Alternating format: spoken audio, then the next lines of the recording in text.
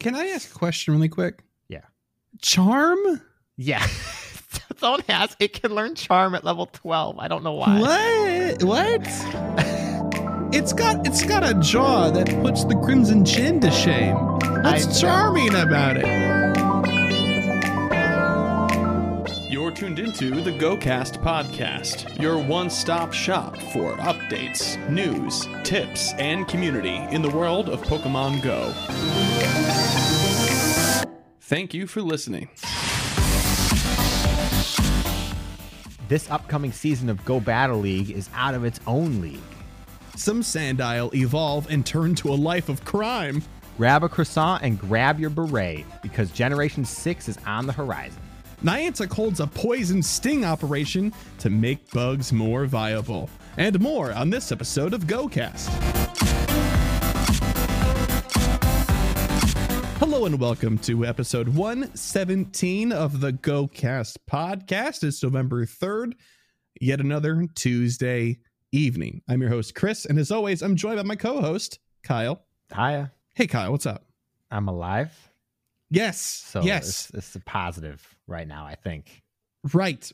And today of all days, election day here in the States, we are looking to find the positive. We're also very stressed and tired as a result. Yep, that's how it's going. Yeah, so, just a little bit. Despite that, we did record this past Friday, and so this episode might seem a little truncated.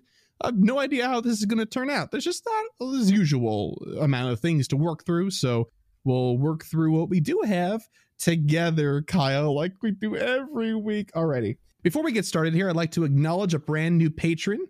Shout out to Kios. Thank you so much for your patronage, and looking forward to getting to know you better in the Discord.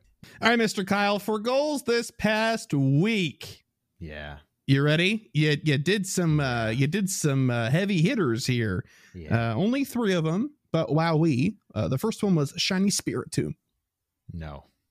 All right. Well, I hate to tell you, buddy, but I ain't surprised. What about a Shiny Darkrai? No. Okay. How about maxing the Shadow Mewtwo? Hang on. Did I do that? I know I put the candy into it. Mm-hmm. It's just a button press, Kyle. You can do it. Yes. You did it. Okay, great. I did it. It hurt. Did you do it just now? Yes, I did. Okay, alrighty. That's 1 out of 3. 1 to 3 ain't bad. Thanks, Meatloaf. Okay. For myself, I wanted to catch a shiny Marowak. I'm happy to say I caught 2 of them during Marowak Raid Day. 200,000 Stardust. I did do that as well. And max of Vespiquen. I did that right after the last show. Ooh, perfect score. Haven't got one of those in a very, very long time, and I'm thrilled about it. Great. We're off to a great start, Kyle. And without further ado, because I have no other reason to keep everybody waiting on this side of the news bumper, let's get into the news. And here we are, and no worse for the wear. It's the news section. All right, our one and only piece of news this week is the Pokemon Go Battle League Season 5 announcement. Here's how it started out. As previously mentioned in the blog post detailing Season 4, Season 5 of the Go Battle League will be shorter than previous seasons at just 3 weeks long.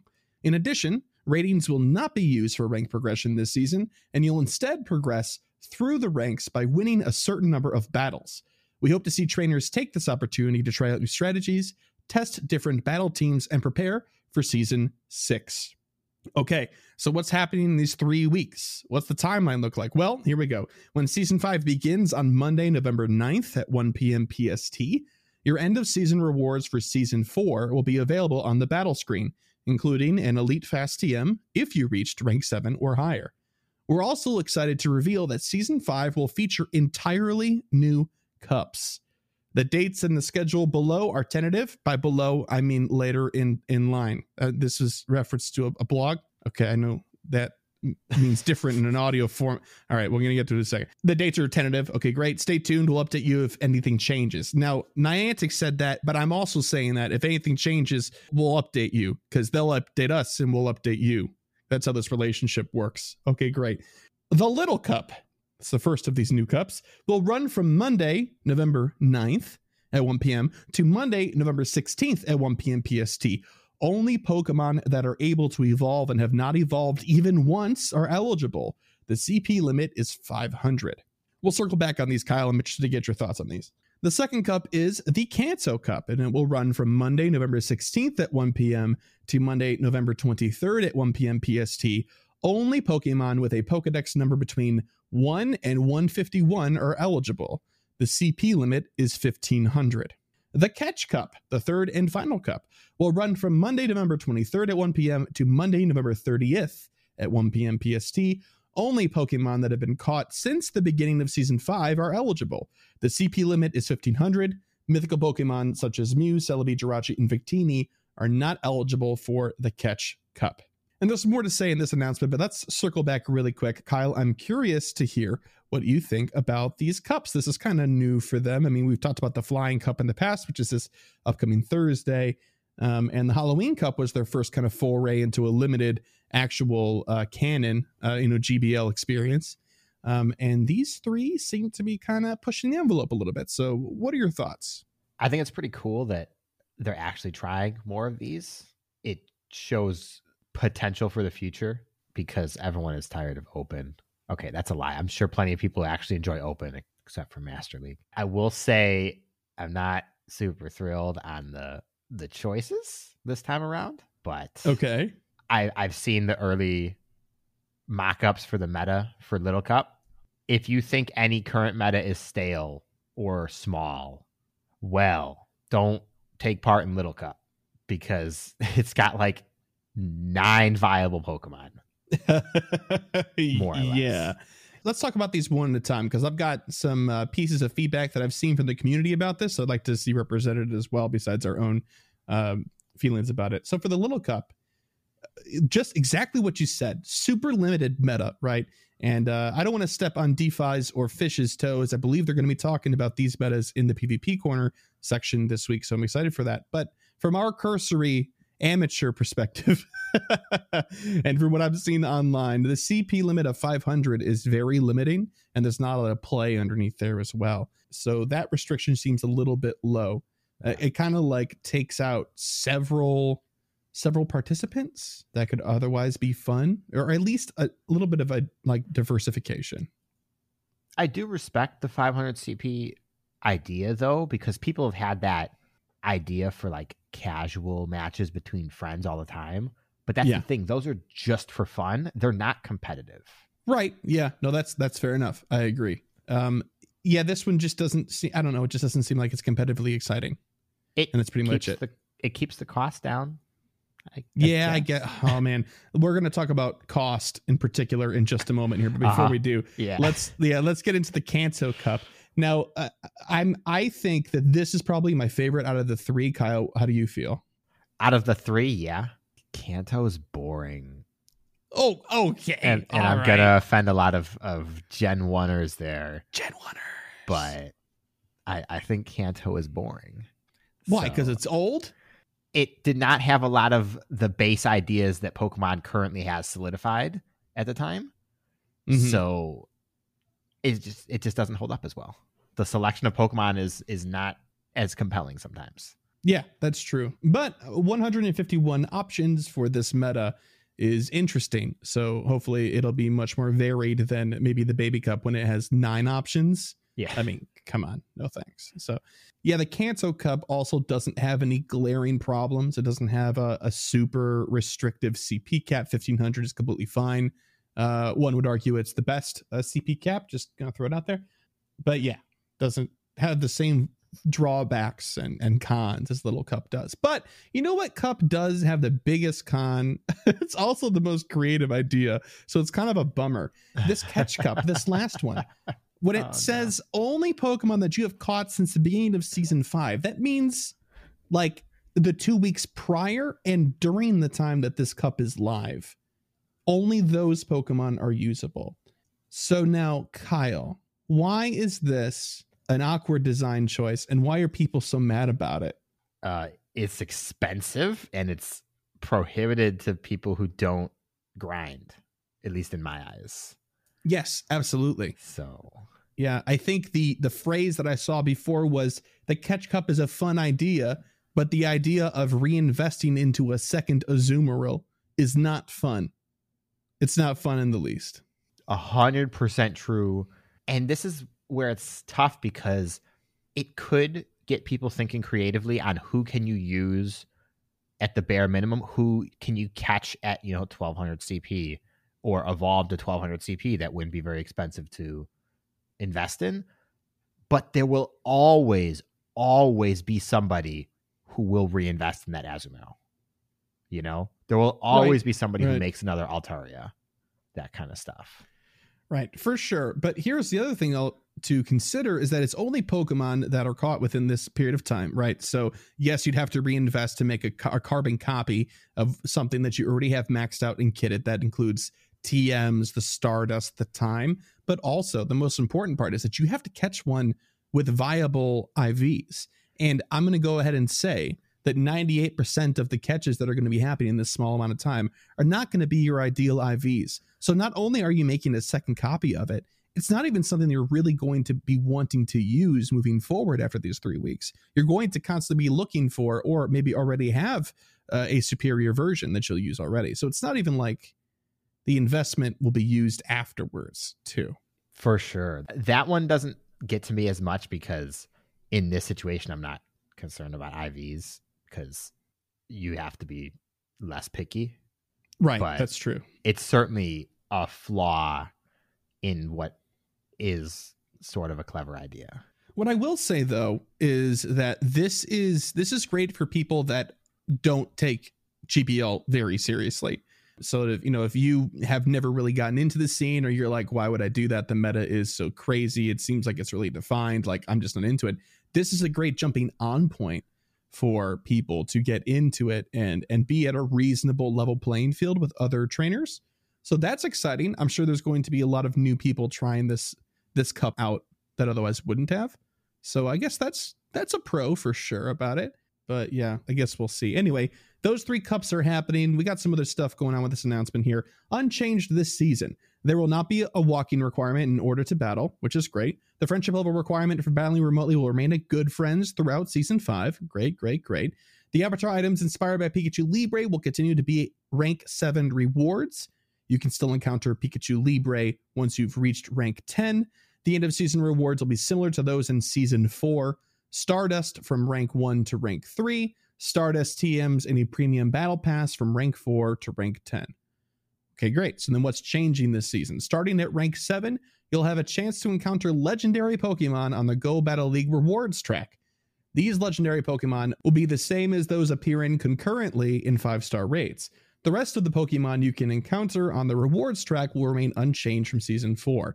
Please note that encounters with legendary Pokemon on the rewards track will be available in the Go Battle League only during Season 5. You got feedback on this? I can hear you breathing. They know what they're doing there.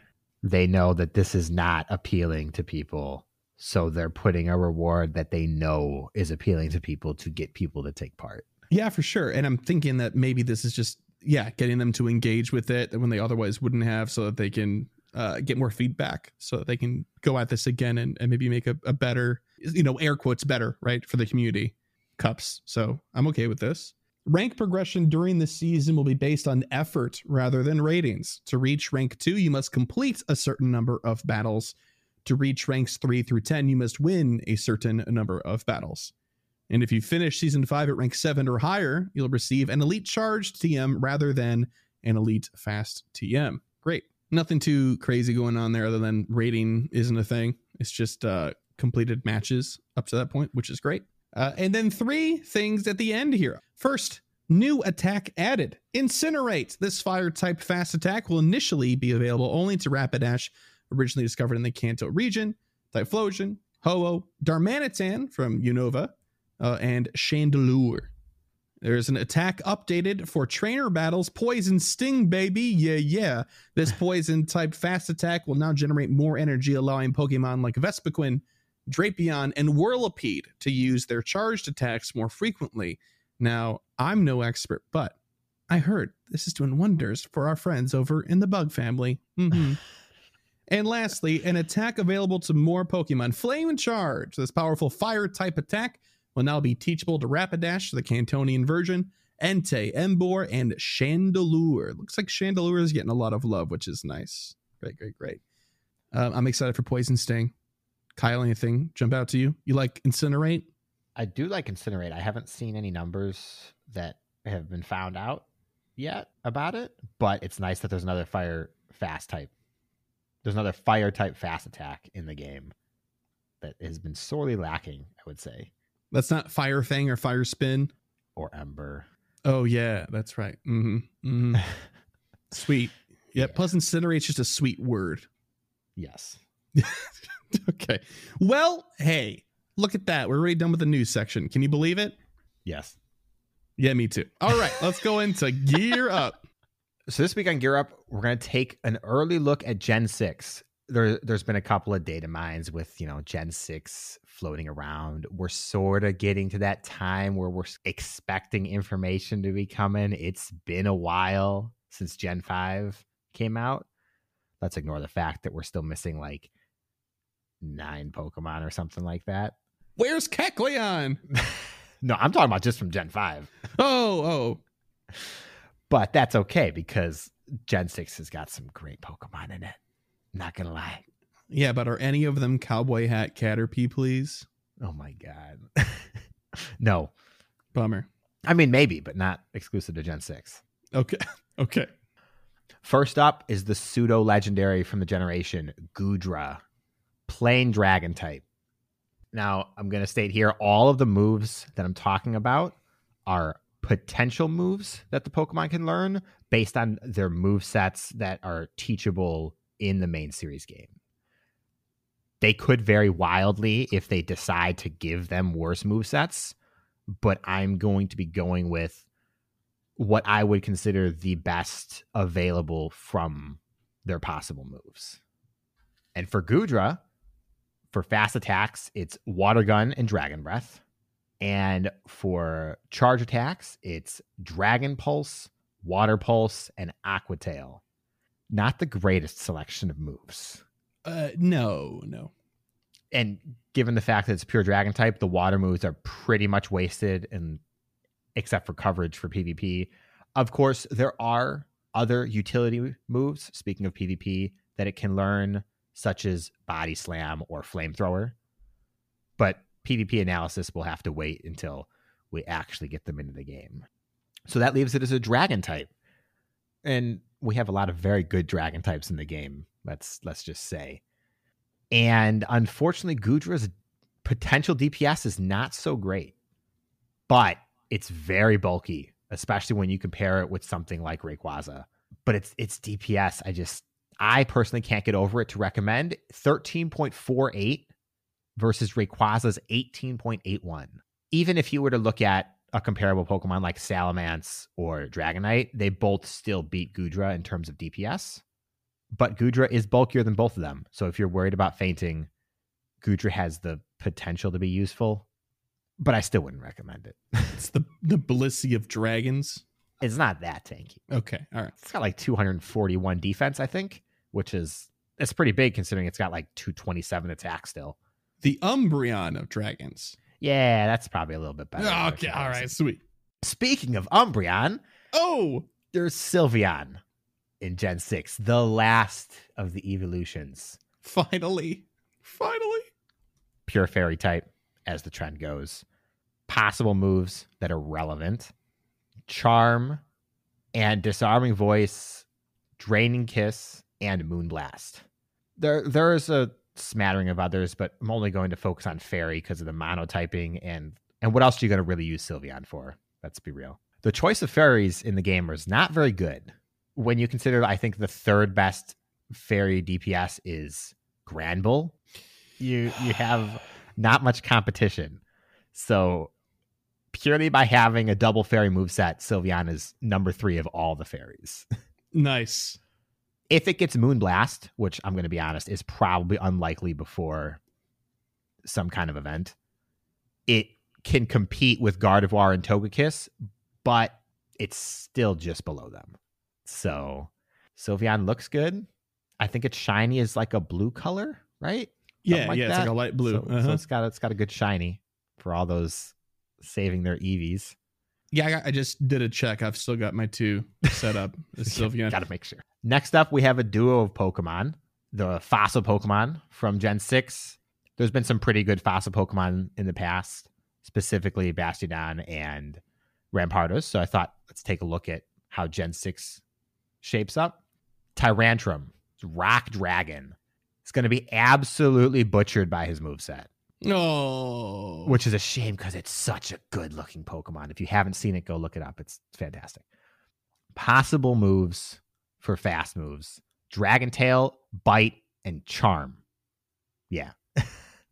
Possible charge moves: Ancient Power, Rock Slide, Dragon Claw, and Stone Edge. Can I ask a question really quick? Yeah. Charm? Yeah. Zone has it can learn Charm at level 12. I don't know why. What? It's got a jaw that puts the Crimson Chin to shame. What's charming about it? I don't know. I mean, Tyrunt, I think, is the first stage. It's kind of cute. Maybe it's I don't know. Tail over from there. Also, the dragon typing bothers me. I mean, he's a T-Rex. He's a T-Rex. But what is the closest thing to a T-Rex in Pokemon typing? I'm just gonna say Charizard. No, I mean, like, in terms of types, what's the closest type to a T-Rex, to a dinosaur? I don't know. Rampardos isn't a... Okay, fine, whatever, dude. It's a dragon subtyping. It's okay. It's important. It still offends me. That's okay, because the rest of it offends me, too. The only stab moveset it gets is Dragon Tail, Dragon Claw, and he just can't compete with the other dragons in the game. Doesn't compete with Salamence, Dragonite, won't even be able to compete with Goodra that we were just talking about. Yeah. Maybe his strange smattering of moves will be relevant in PvP, but I have no idea there. I think if he had longer arms, Dragon Claw would be better. And therefore, it would perform better. It's a shame. What about the other fossil Pokemon, though? Aurorus, Rock Ice type. Possible fast moves: Powder Snow and Mud Shot. Possible charge moves: Ice Beam, Aurora Beam, Avalanche, Ancient Power, Stone Edge, Rock Slide. A whole bunch of other charge moves, and basically no other fast moves. So who knows what its moveset will actually look like? Tackle. No, it can't learn Tackle. Oh. The Powder Snow and Mud Shot are basically the only fast moves it can learn. So yeah, thankfully they're decent fast moves. So that said, doesn't have a rock fast move, so its only stab moveset is Ice, and it doesn't even hold a candle to Galarian Darmanitan or Mamoswine. It doesn't even compete with Glaceon or Weavile for the B tier Ice type attacker. Oh, so I'm sorry. It's just really pretty. It is a very pretty Pokemon, though. Yeah. I don't know what its shiny looks like, but I hope it's not green. I hope it's purple. Now I want to look it up. Maybe later. Because up next, we have the box art legendaries for Gen 6. Hold your horses for this one. First up is Xerneas. He's not a horse. He's a big deer. He's an elegant caribou. Yeah, okay. Well, it's also pure fairy typing. And the only fast moves it can learn are Takedown and Tackle. I'm not the Galarian wheezing effect again. I'm not even going to go over the rest of the move list because it's a waste of everybody's time. Unless they give it a new fast move or they make another fairy move into a fast move, Xerneas is a waste of everybody's time. Unless I'm woefully missing something here. And I don't think I did, which is a shame because that max CP of 4514 is nice. It can't learn Charm? No, it can't learn Charm. It's a fairy type. You have 5 moves. What? It's not available. It can learn all of the charged fairy moves. It can learn Draining Kiss. It can learn Moonblast. It's got its own fairy signature Dazzling move. Gleam. Yeah, it can learn Dazzling. It's like, but no Charm. All right, well. I'm sorry, Xerneas. Because Xerneas can't speak for itself, I'm just going to say, come on. That's rude. It's okay because I personally played through Pokemon Y, not X. And next up, we have Yveltal, and it looks pretty good. I'll just say that. Possible fast moves, Air Slash and Snarl. Possible charge moves are Sky Attack and Foul Play. There are a bunch of other options, including worse flying and dark charge moves available. So this is just the best case scenario. Mm-hmm. It is going to destroy the flying category completely. Like Sky Attack Moltres, who? Don't you take that back. Don't you dare. Heard me. Don't you dare besmirch Sky Attack Moltres. Air Slash Sky Attack Yveltal will have a DPS of 18.04 with a TDO of 1111.53. Just to compare for those Sky Attack Moltres out there. It's a lot of damage. Moltres has 16.87 DPS and 722.94 TDO. It's a slaughter. It is, but let's not kid ourselves. This Pokemon is going to be hamstrung by something. Now here's the thing. Even if it gets Hurricane, it still destroys Sky Attack Moltres. All right. Well, excuse me as I go write an angry letter. So now, God forbid they don't give it Air Slash like at all, and it only gets Snarl. Let's just pretend it gets hamstrung like that. It still beats all of the dark types in the game too.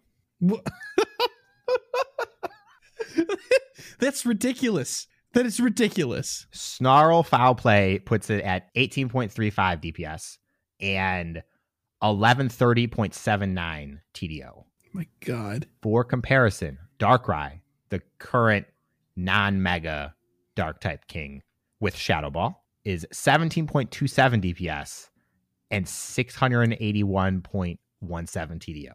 It's got almost half of the TDO that Yveltal does. Yeah, I mean, okay, yeah, but TDO only matters in certain scenarios. But it also has more than one DPS on it too. True. So true. Just superior. And if you don't have a Shadow Ball Darkrai, if your Darkrai knows, I think it's Dark Pulse or whatever, the gap is even bigger, obviously. Mm-hmm.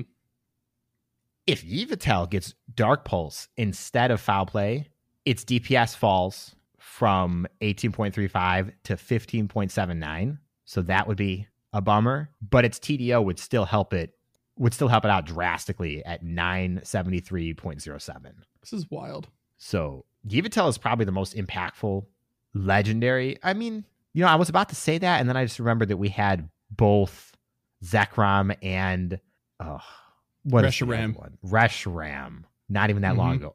I mean, oh my God, that was like 3 months ago. Yeah, dude, it was a while ago. It was still warm outside. Still really warm outside. I remember it was pretty warm. It's pretty warm. But anyways, the results of Yveltal are what I would expect from a box art legendary. Sorry, Xerneas. Sorry, Suicune. Yeah, man, pour one out for Suicune, and then watch it walk across that liquid you just poured out, because that's its power or whatever. It can walk across shallow puddles. Yeah, and deep oceans, sir. And I just want to say an honorable mention, because it wasn't worth actually putting on the list. Aegislash is in Gen 6. Oh, okay. Yeah. And if it has the right moves, it has the same stat line as Bastiodon, so maybe it'll have something going on for PvP. We never know. Oh, it could. That'd be awesome. That would be another rare Pokemon with a lot of Stardust necessary in order to get it to a competitive level that I could also get and then bank my head against. You know it. Gotta get that 250 candy and then 250,000 Stardust. It's more like 300,000 Stardust, Kyle. I'm assuming you caught it at like level 25. No. Everybody knows that the ideal PvP IVs are exclusive to Pokemon between level 1 and 2. Okay, fair enough. Okay, all right. Well, thanks, Kyle. I am really excited for next generation. Not necessarily for any particular like Pokemon, but I'm ready for another generation at this point in time. Yeah, I am as well. But I'm still holding out for Frillish and Jellicent, dude. Yeah, me too. Yeah. I'm gonna have to max one. So Yep. Anyway, thanks for that, Kyle. It's time for the Poke lore. And this week we're going to be talking about Sandile and Krokorok, the desert croc Pokemon, and Crocodile, the intimidation Pokemon. Starting with Sandile. Sandile is only found in deserts, with the exception of Alola, where the warm environment is comfortable enough for them to appear elsewhere. It usually burrows under the surface with only its nose and eyes above the sand.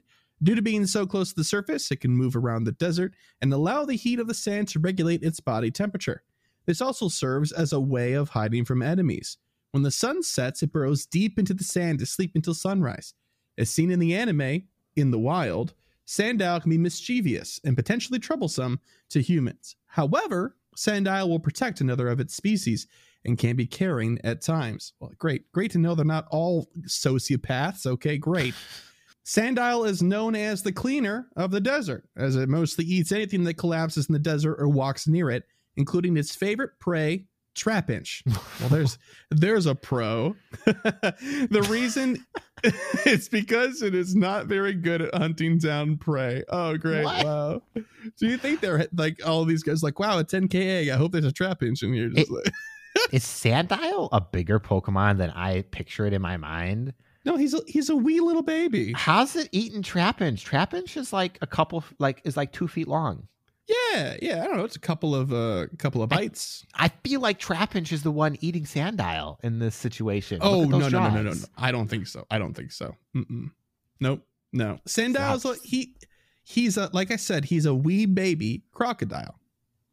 I still think he wins. I don't know. But anyway, this baby grows up, Kyle. Okay. He does. Maybe you'll be sold on some of these other ones. Okay. Krokorok, the middle evolution that everybody forgets about. I did. Yeah, so did I. I was like, oh, shoot, that's right. He's a 3-stepper, not a 2. Interesting. Krokorok prefers to live in the desert, usually in small groups. The black membrane surrounding its eyes protects them from sandstorms and acts as a thermal detector. This allows Krokorok to see the temperature of different objects, which also gives it exceptional night vision. This enables it to hunt in the dead of night without getting lost. However, it never moves much during the night. A group of Krokorok usually consists of a few individuals. The group is led by a female Krokorok while the males gather food. Nice. Krokorok dislikes feeling cold, so it burrows into the desert sand at night. It tends to bury its prey in the sand to preserve them in the event of an unsuccessful hunt. I'm assuming it's still Trapinch. Well, the Trapinch is only its favorite. It eats other things. Apparently anything, I guess. Anything that walks near it, right? Yeah, mostly eats anything that collapses in the desert. Nice. All right, and here is the final evolution, Crocodile. Crocodile's head is slightly pointed and contains a distinctive black membrane that surrounds both eyes. The outline of the membrane angles upward sharply, coming to points above the top of Crocodile's head. It uses this distinctive look to harshly intimidate opponents. Its eyes are very powerful, with variable focus, allowing it to see things at a great distance, even in the middle of a desert. Its other notable feature is its long snout, containing a black stripe around the bridge and large pointed nostrils at the end. 4 of its rear and 2 of its front teeth slightly overlap its lower jaw. Crocodile's jaws are extremely powerful, giving it the ability to crush objects as large and durable as an automobile, also known as a car. The jaws can twist a body before breaking it in half. This is brutal. Yeah. Wow. These features are topped by Crocodile's extremely violent temper. It has been known to clamp down on any moving object and will do everything it can to make sure its prey cannot escape. Crocodile coexists well with Flygon in searching for food. Well, that's a weird twist of fate. Yeah. It's very odd. It's probably because Crocodile knows it can't catch Flygon anymore. So he's like, whatever. Yeah, I'll eat you kids. That's fine. Crocodile has been known as the bully of the sands. It uses the sandy terrain as cover to patiently wait for prey to pass by, even throughout the day without rest. Crocodile can swim through the desert sands as if they were water. Not even a thick metal plate is able to withstand a crocodile's strong jaw bite. Wow. Intimidation Pokemon indeed. Stats, max CP of 3046. It just breaks that 3K level, which is awesome. Great attack and stamina of 229 and 216 respectively, and an average-ish defense of 158. So it's got some good stats. It does well for itself. Best move set. There's 2 combinations. If you want to go for a dark type stab set, put Snarl with Crunch, which is kind of like a tried and true combination anyway. But if you want to go with the ground, because it is a dark ground dual type, you could also get Mud Slap Earthquake, also known as the Groudon special. Yep. Or is it Mud Shot? Which one does it have? No, he has Mud Shot, I think. Does he? All right. I think so. You know what? I don't think it would actually solve the problem. I think it attacks just as quick anyway, pretty much. So anyway, there's that. I learned that there was 3 steps to this evolution today, even though I already knew it. Krokorok I just don't care. It doesn't exist. It just doesn't exist in my mind. Yeah, it just doesn't. Yeah, it's fair enough. But you know what does exist, Kyle? What? The Pokepole. Last week's question was, what season is your favorite in Pokemon Go and why? This could even be a particular seasonal event. First one's from Modders, and he said, hello, gents. For me, the best season to play Pokemon Go has to be autumn. This year has been a doozy, but the game has been a welcome distraction. Best of all right now, when the nights are getting darker, the days colder, and the weather a lot wetter. The in-game events also feel way more fruitful, with Halloween being the main highlight, full of rare spawns and shiny possibilities to keep our spirits up. See what I did there? All you need is an umbrella, Go Plus, battery pack, and you're good to go. Nice. I mean, yes, 100%. I think we agree. I mean, that was my answer. So, I definitely agree. Yes. Yep. Mm-hmm. Absolutely. That was just said a lot better than we managed to say it last week. Yep, for sure. Yeah. Seth said, my favorite is by far the Christmas event. Personally, Christmas is my favorite holiday, and I love winter in general. So the Christmas event is one I really enjoy.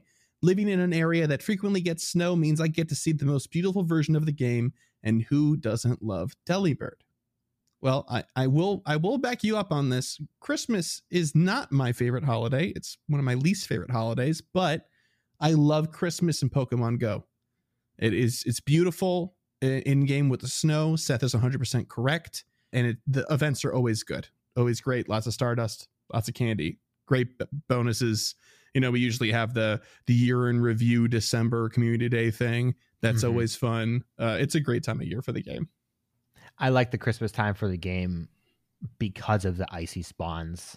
It feels good when you live in a foresty area and see bugs all the time to go Halloween, autumn to Christmas and get that big variety compared to normal. Yeah. Email said autumn for sure. Halloween continues to be the only event that keeps me excited for the whole duration of the event. The spawns are great, and I love a good special research. I also love autumn for the weather, when it's cool enough to leave the house, but warm enough to still be outside. And don't even get me started on the amazing AR photos I can take when the leaves turn red. I agree completely. I also am excited throughout the entirety of the Halloween event every time. It's just, I'll check everything I see during the event. Oh, yeah. Yeah, absolutely. And I think we covered this last week. Just the spawn variety is always crazy good. And there's lots of shiny checks. It's just an exciting time to play in general. Yep. Carlos said, summer for the 3-hour raid events. I miss being asked by downtown security guards what we're doing gathering in the buildings on weekends as we track down the 25 gym route spiraling through downtown. Yeah, ain't this the truth? So during the summer, when we've had raid days in the past, Kyle has been victim to my over planning where I've actually made maps and routes and little graphics for people to reference. I mean, they never get used, but I do make them. Yeah. Mm-hmm. I wonder what would happen if we went in without one. Probably would end up doing 40 raids instead of 25. You know what, Kyle? You know what? I spent so much time figuring out the most efficient. Oh, man, this is what I get. Fun. Next email's from Cameron. She said, winter. I love winter, and I like seeing more ice and steel types. Plus, snow is pretty, and I very much need a Cryogonal. Those are the only times those words will ever be said out loud. Just want to say. What? Snow is pretty? Cryogonal. Oh, yeah. Yeah. I was like, what part about it? Yeah, you either hate winter. No, snow is very pretty until you have to shovel it and then drive in it. like for 3 months in a row. And then live in it for 5 months because we're in Chicago. Yeah. Yep. Mm-hmm. And then lastly, from DeFi, my favorite season in real life and in Pokemon Go is summertime. As a public school teacher, summer is really my time to play. As much as I adore fall, Halloween, birthday, fall colors, my time to play during fall, winter, and spring is very limited. Summer also brings Go Fest and Safari Zone events, and I look forward to the return of seeing my internet friends in person for those special days. I think we can all agree with that. Yeah, dude. Want to know something fun, Kyle? I think we've talked about this before, actually. So don't stop me if you've heard this before, because probably didn't see in the show. But I really didn't care for summer up until Pokemon Go came out, and now I look forward to it every single year. I liked it because I wasn't in school, but as an adult, I don't like heat. Yeah. I don't like humidity and stuff, but now I'm like, but that's the event time. That's when we get to go do stuff. It's the time to play. Mm-hmm. It is the time to play. Eve is an adult. It's the time to play. I agree. This week's Poke Poll is, if you could pick the next Community Day Pokemon, what would it be and why? Bonus points for a special move and a clever name for the special research. I guess this would be the January Community Day at this point. Yes, it would be. I'm going to write a formal letter to Niantic telling them what our decision is together so that they can do it for us. Okay. Yeah, no, I'm just kidding. But you got one? I got one all ready to go. Go ahead. I do too. Okay. Though. Okay, great. Well, why don't you go first? No. I always go first. You do not always go first. Okay. I go first for goals, so. All right, fine. Fair enough. I'll go first for this. All right, so my community Pokemon pick is going to be Spinnerack because we need that shiny, dude. We really do. Out of here. Excuse me, I didn't get my Caterpie Day, sir. Let me grieve how I find appropriate. It's Cubone hour. It is Cubone hour. Get that Stardust, Kyle. All right, anyway, there would actually be 2 special moves. There would be 2 moves that wouldn't give it stab. It doesn't really matter what they are. I kind of wanted to give it something interesting. It's a bug grass type. So maybe something against ground, like giving it aerial ace or something like that. That sometimes non-flying Pokemon get would be really great. So like aerial ace and I don't know, something stupid like power up punch. I don't think it can learn power up punch. I don't think so either, but let's go with it anyway. All right, and then ready? Here's what the special research is going to be, and this is why there's 2 featured moves. It's going to be Porque no los Ariados. And it's going to give you 2 Ariados, and each one comes with each of the moves. Oh my god. Yes. It was a long walk for a bad joke. Your turn. All right, so my answer, I wonder if anyone has predicted it yet. It's Litwick, because I want the shiny, and it's not out yet. That's the basis. I don't think Litwick can learn any significant new move in terms of increasing its damage. So pick something crazy for the special move. I can't think of one. And Blast Burn. Yeah, that's not how this works. No. No. Unfortunately, I don't have a clever name for the special research because I came up with this about 45 seconds ago, and Chris had like all day. So. Yes, but I didn't think about it until like 5 minutes ago. Literally, when we were reading through the answers to Let's Pokemon, I'm like, what would be funny? I gotta figure something out, and it's okay. You know, it wasn't even worth it in the end. But anyway, dear listener, if you have an answer to the question, if you could pick the next Community Day Pokemon, what would it be and why? Bonus points for a special move and a clever name for the special research. You can answer them when we post it on social, such as Facebook or Twitter, or if you're a patron in our Discord, when we post it there. That's a good spot. And you could also, send us a voicemail by calling 262-586-7717. Or if you want to be old-fashioned about it, you could always send us an email to mail@gocastpodcast.com. And, well, not quite yet. Take a pause. We're going to go into the PvP corner section with DeFi-E250 and Fish on a Heater.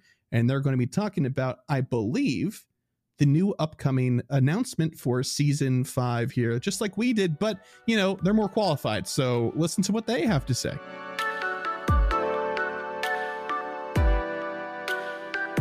Hi, I'm Fish on the Heater. And I'm DeFi250. And this is PvP Corner, where we talk about all the things that are happening in PvP and how to help you get good.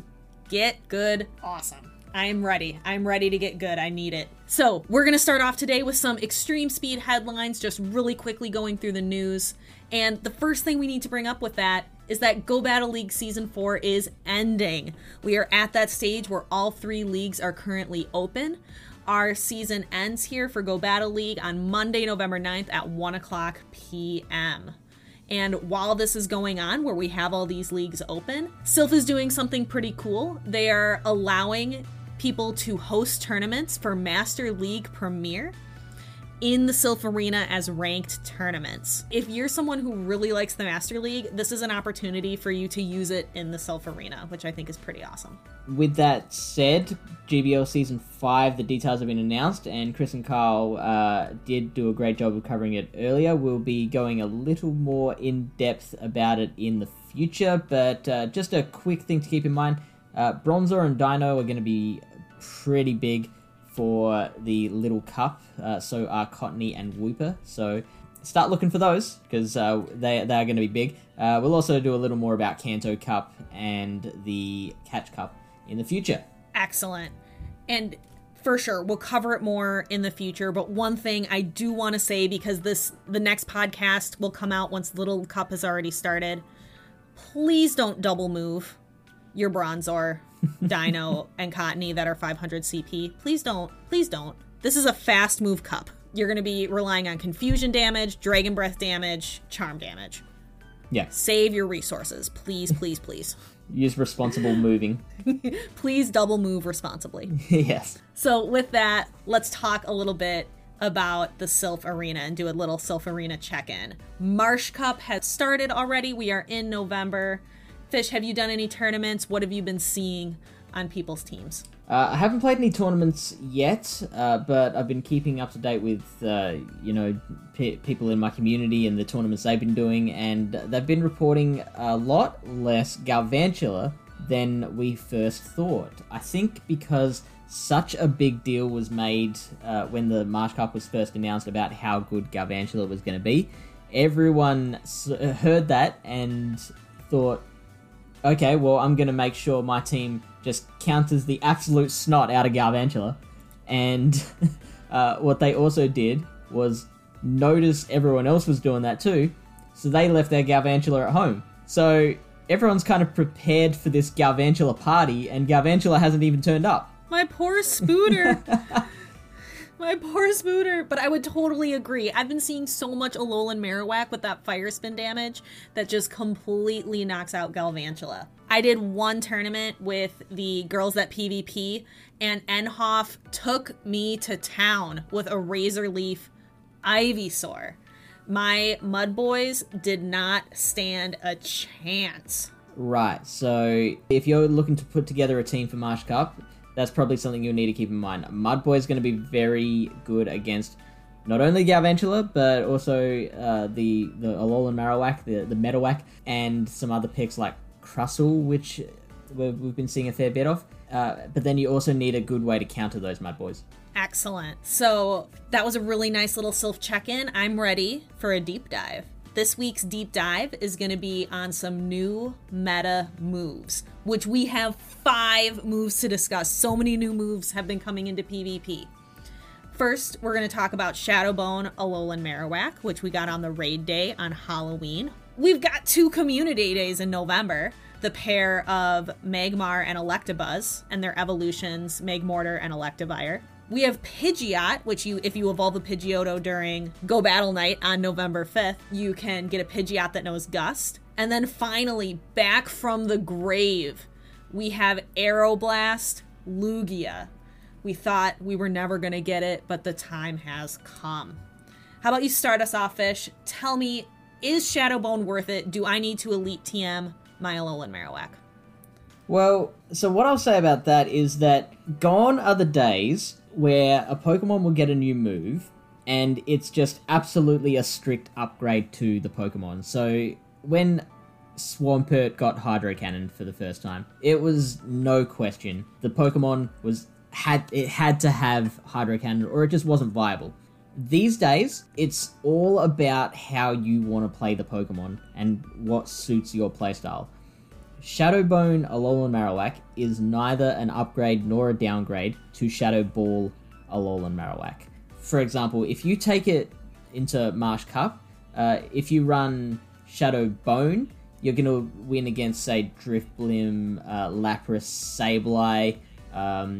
If you've got 2 shields, maybe a Golbat as well. Whereas Shadow Ball, you won't win those matchups. However, if you run Shadow Bone, you'll lose against Skuntank and Beedrill, where Shadow Ball will allow you to get the win. So it's really all about what matchups you want to play and how you want to play it. Shadow Ball with Bone Club relies a lot more on the baiting game, so it's kind of less consistent. You have to try and burn shields first with the Bone Club and then try and hammer it home with the Shadow Ball.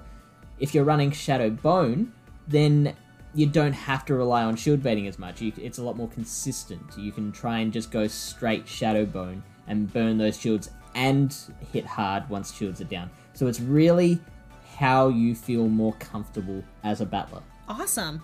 So if I want to build 2, I can build 2. If I want to keep it, like, I prefer the baiting game, I like that play, I can just keep the same Alolan Marowak I've been using. That's awesome. Yeah. But what I want to hear more about are these 2 Community Day moves. Kyle did a really good job covering it earlier. Is there anything we can add to this conversation? Are these moves even worth it? Talk to me about Magmortar. So Magmortar is getting Thunderbolt, which is a great coverage move against the water Pokemon that might come up against it. Now, Magmortar is a bit of a glassy Pokemon, so if something's running a water fast move against it, then it's gonna have a bit of trouble getting to that Thunderbolt before fainting. You can usually get one off, but, you know, trying to get multiple Thunderbolts off is a bit more of a struggle. If you can land a Thunderbolt against, say, an Azumarill, that will take out just over half of its HP, and also something like a Dugong, which is using an Ice Fast move that's resisted. It's going to have a bit more time, so it can flip that matchup against the Dugong. But it is a bit of a slow move as well, so it's you really need kind of maybe a shield advantage to really make that work. That makes sense. So, Fish, I'm not going to run Magmortar in Great League. I'm going to run it, right. If I'm going to run it at all, I'm going to run it in Ultra League. Magmortar is a glass cannon. It needs that bulk Ultra League gives it. Does it help at all in Ultra League? Actually, yeah. To be honest, I probably should have started with Ultra League because it's actually a lot more helpful in Ultra League because with Thunderbolt, it's gaining you some very, very meta-relevant wins like Charizard, Poliwrath, Slowbro, which isn't quite as up front in the center of the meta, but it is definitely a solid pick. And also, if shields are down, it'll also take out Togekiss. Ooh. Yeah, that's a really cheeky little scalp that it's taking, isn't it?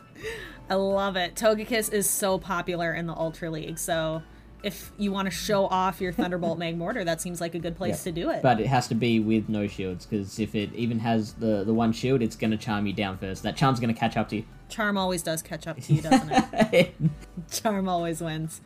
But overall, it sounds like Thunderbolt is a positive coverage move to Magmortar. Even if it doesn't help it a ton, you can get some key matchups. It seems like a positive change. Yeah, and it's like the Shadowbone Marowak, where you don't have to have Thunderbolt. It's just how you want to play it. But what about Electivire with Flamethrower? Is it a similar situation? No. Not at all. No. Nah. Not at all. So the whole point of giving Pokemon moves that are different types to what the Pokemon is all about coverage. So if you bring in your electric Pokemon and your opponent brings in a ground Pokemon, for example, if you don't have any sort of moves other than electric, then you're in just a world of hurt. So those moves are designed to be able to fight back against those Pokemon that would normally be counters. Electivire already has a coverage move, a good coverage move in Ice Punch. So Ice Punch with that super quick Thunder Shock is going to be a fantastic combination against, say, a ground Pokemon, or maybe a grass Pokemon that would normally resist electric moves. Like I said, we've already covered the grass with Ice Punch, so really Flamethrower is only helping you against bugs and ice, of which there aren't that many Pokemon going around. Obviously the big one is Galvantula, so Flamethrower will help against Galvantula, and probably Abomasnow, but there's really not much above that. So this seems like a Pokemon, I'll have one Flamethrower Electivire just to say I have it, but this isn't something I'm gonna put on the Electivire I'm using in Ultra League. Totally. So I know you're really excited about Gust on Pidgeot. Did you want to tell me a bit about that? I love it. I love that Gust works just like Confusion. For those of you who love Confusion users, you know that Confusion hits like a truck. It is a powerful fast move. But with that power, on the flip side, it is very slow. It is a slow working charge move, but man, is it powerful. And Gust works just like it. So if you can hide behind shields and you can just power through with these Gusts, you end up winning some really awesome matchups. Gust improves Pidgeot in pretty much every matchup in the Great League. It doesn't really help against things like Skarmory and Registeel, but why would you use a Pidgeot against them anyway? So, yeah, that's fair. But overall, Gust is a really good improvement. The one thing that's going to hold you back from using Pidgeot is the fact that it doesn't have any of those coverage moves like we just talked about. Pidgeot only has access to flying type moves, right, which really hurts it. All right, speaking of improvements, it's here, Fish. Aeroblast Lugia, talk to me. How good is this move? Well, quite simply, Aeroblast is the best move in Pokemon Go. It has stats of 75 energy for 180 damage. That is huge. To compare, you're getting more bang for your buck out of Aeroblast than you are with Hydro Cannon, Frenzy Plant, and Blast Burn. It's more bang for your buck than even V-Create, which is the second most powerful move in terms of damage to energy. And the really crazy thing about it is that, yes, it's the most powerful move in the game, but the second, third, fourth, and fifth most powerful moves in the game all offset that power by debuffing the user. This one has a chance to buff you. It has a 1 in 8 chance of giving you a 2-stage buff to attack. That is amazing. Unfortunately, it's going to be really difficult to find a Lugia with Aeroblast for the Great League because this is going to be in raids. However, in Ultra League, you can definitely use this. Right. And one more little point to drive it home is that Lugia also knows Hydro Pump. And if you fire Hydro Pump and Aeroblast against a Steel Pokemon, the Aeroblast, even though it's resisted, will still do more damage than Hydro Pump. My goodness. Right? Well, with that bomb of knowledge, I think we've got ourselves a show. Yeah, let us send it back to Chris and Kyle. Thank you to Fish and DeFi for that very informative PvP corner section, as always. Did want to say that since they've recorded that, they got in touch to say, hey, since the damage number has been out, it's dropped to 170, but their judgment is still that it's a very strong move. I am, of course, referring to Aeroblast. There you go. Don't worry about that. As always, thank you. Okay, like I was saying when I interrupted myself, speaking of emails. Emails.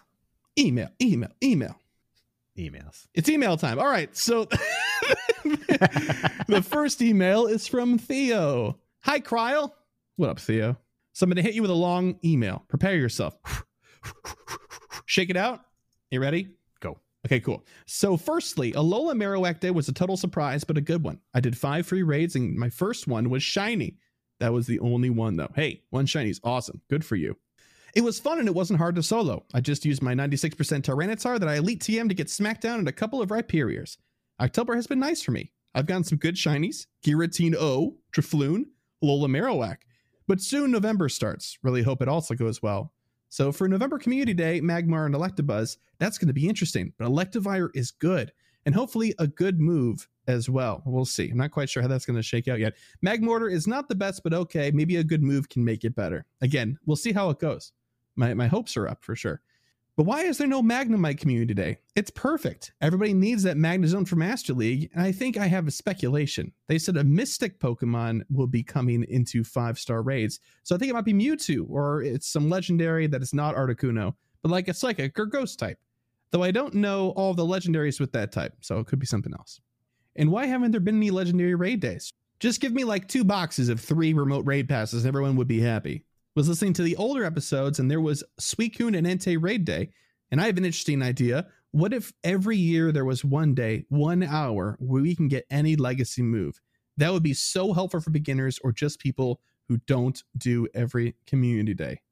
And I wanted to tell you guys about 2 big projects that I'm doing. One is a Pokemon book where I have a picture of a Pokemon, if legendary, the Hundo CP, the Max CP, the best moves, and the Pokedex entry. And secondly, to become friends with everyone in our local Discord. We have a channel where people write their friend codes, and there's like 1,000, I think. And that's my first question. Is there a limit to friends? Yes, there is. It is 200. So you might have to cycle through them in a very, very constructive way over time. And the second one is, what Pokemon do you think should be Mega that isn't? I think all evolutions should have a Mega, and that would be interesting. All right, what do you think? What do you think, Kyle? What Can I answer for Chris? Yeah, go for it. Typhlosion. Why do they hate good things? Typhlosion deserves more respect, man. Aegislash. Yo, that would be amazing, though. I'm not gonna lie. Even if it came out in the same generation, still. Yeah, that would be pretty sweet. I think so. And the third question: why isn't there a type chart in the game? I mean, it would be very helpful. Yes. Yeah, you know what? Why? We don't know why there isn't a quick reference something. I mean, you can get a great image online and keep it on your phone, but why isn't it in the game? Doesn't make any sense. Keep up the good work from Pokemon lover Theo. Thank you so much for the email, Theo. Appreciate it. Thank you for sharing your experience on your raid day as well. Hopefully we'll see more legendary raid days in the future. I think they didn't have so many this year because everybody was kind of encouraged to stay inside. So hopefully next year, if we can get out, we'll see more of those. Next email is from Seth. And he said, "Hello, good sirs. It is I, the Ghost King, a.k.a. Bulbasaur7. I just wanted to check in with you and discuss my insane shiny luck during the Halloween event. Kyle, I'm sorry. Don't do this to me, Seth." He's gonna. I've already read through this, but I'm still going to say that anyways. I ended the Halloween event with a total of 18 shinies. 5 shiny Duskull, 4 shiny Shuppet, 2 shiny Litwit Hat Sableye. Oh, I'm so jealous of those. 1 shiny Mischievous, 1 shiny Ghastly, 1 shiny Darkrai, 1 shiny Drifloon, 1 shiny Venonat, 1 shiny Alolan Grimer, and 1 shiny Spiritomb. Oh. Okay, that's all for now. Gotta go vote. Shiny luck to all. Seth, sent for my shiny Spiritomb. My heart, it hurts. And what hurts even more is I've gotten 1 shiny from this event, and I cannot tell you how many things I have checked. Too many, though. And what was the 1 shiny, Kyle? Drifloon. And it wasn't even during the day either. It was the day before. Yeah. Yep. Nice. That's funny. Well, hey, curse you, Seth, and your good luck. That's what I have to say. No, that's incredible. Good for you. I'm very happy for you. Thanks for the email, Seth. This last email is from Mitch. Krylo Ren. It's a Star Wars joke. Oh, man. Hello, guys. I find it very weird that we're still in the Halloween event. Yeah, you and me both. Were you both satisfied with the event now that it's over in a day? Like I said, nobody does Halloween like Pogo. By the way, Marowak Raid Day was a total letdown for me, but your significantly more verbose stream made up a little bit for that. Well, you got it. Anytime. I look forward to finally getting Lugia with Aeroblast. I remember doing close to 60 raids the first time Lugia was in raids with its shiny. This event gives me a great excuse to go hard in raids for that red whale thingy. Speaking of which, old goals, recoup Stardust, and that happened via 3 sets of GBL each day, 105 total battles at least. Yes, sir. Loving smacking down stuff in the Halloween Cup with Crustle. Very true. Crustle's the best. Work on Master League victories medal. 130 by next week. 99 as of now. LOL. No. Forgot about Halloween Cup. True. Solid 200,000 Stardust by next week. You got 216,701 dust. Woohoo. Nice. Way to go. New goals. 10 Lugia raids. Do 100 battles on Go Battle Night. And 200,000 dust again. Thank goodness we have this game to distract us from American politics. Shiny vibes all. Mitch, Cook's Gravy, Harry. He put all 3 on this time. It's nice. Boy, Go Battle Night is gonna be it's gonna be a thing. I keep forgetting it's happening. Yep. It's gonna be a thing. Yep. Good luck to you there, Mitch. And thank you for emailing. Do you have a response, or can I wrap it up? And if you'd like to send us an email just like these fine folks did, you can do so by sending it to mail@gocastpodcast.com. You could also leave us a voicemail at 262-586-7717. And we're going to wrap up the show here. Follow us on social at GoCast Podcast. That's Twitter. That's our most prominent social media account. You can like us on Facebook, The GoCast Podcast. Visit our website for all information regarding the show and everything else, and how to contact us and all that good stuff at GoCastPodcast.com. Help support the show monetarily at Patreon. That's patreon.com/GoCast Podcast. That gets you access to our Patreon exclusive Discord for as little as $1 a month. And I also think you can sign up for an annual membership and you get a discount. I've seen people do for 12 months. I think it was $10.80. And so you'd be taken care of for the year, which is pretty sweet. Speaking of patrons, shout out to our elite tier patrons, Cyprian, Bo, Daniel, Zekwalker, Splinteris, Andrew, Chad, Robert, Lori, and John. Thank you so very much for your patronage at the elite trainer tier. And if monetary support is just, not your thing, you can always help us out by leaving a review on whatever podcatching service you might be using. If it's Apple Podcasts, Google Podcasts, whatever the case might be, please, if you can, leave us a review. It helps us out immensely, and it's free to do. So thank you in advance. And lastly, you can find us on Twitch, twitch.tv/GoCast Podcast. Kyle and I stream on Mondays and Thursdays around 7:30 p.m. Central Time. Both of those days doing varying things between art and doing game playthroughs. This Thursday is going to be a weird thing. It's going to be my birthday, so we're going to be hanging out. And then Kyle and I might be doing Crystal. We're not entirely sure yet, but what it's also happens to coincide with Go Battle Night. I am committed to streaming all of my matches, so I will figure it out. Haven't streamed GBL before. Not sure how long it's going to take, but we're going to get through it. And I also have a booster box of Pokemon cards to open in between rounds. I'm very excited about.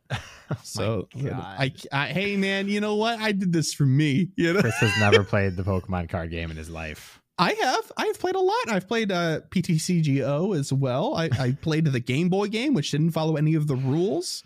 Yes. You played what? A decade and a half ago? It doesn't count. Well, the Game Boy game for sure, but I played PTCGO within the past year. Okay. Yeah, man. Heck yeah. But no, you're right. I don't actively play. I'm in it for opening the cards. There's joy there, right? Chris has an addiction when it comes to that. What, like opening stuff? Things? Opening trading card packs, yes. I love it. It's such a rush. Get off me. You don't understand my life. All right. Anyway, that's the end of the show. We're going to wrap it up by setting some goals really quick here. So Kyle, what are your goals for this upcoming week? All right. So take part in Go Battle Night, at least somewhat. If we don't do it together, maybe I'll do it while you're grinding in Crystal. Okay. We'll see. 200,000. Make it 300,000 Stardust because if I take part in the Go Battle Night, I'll be making some Stardust like that. Okay. Gonna hatch some 12K eggs. What does that even mean? I'm gonna say 3, okay. But we'll see.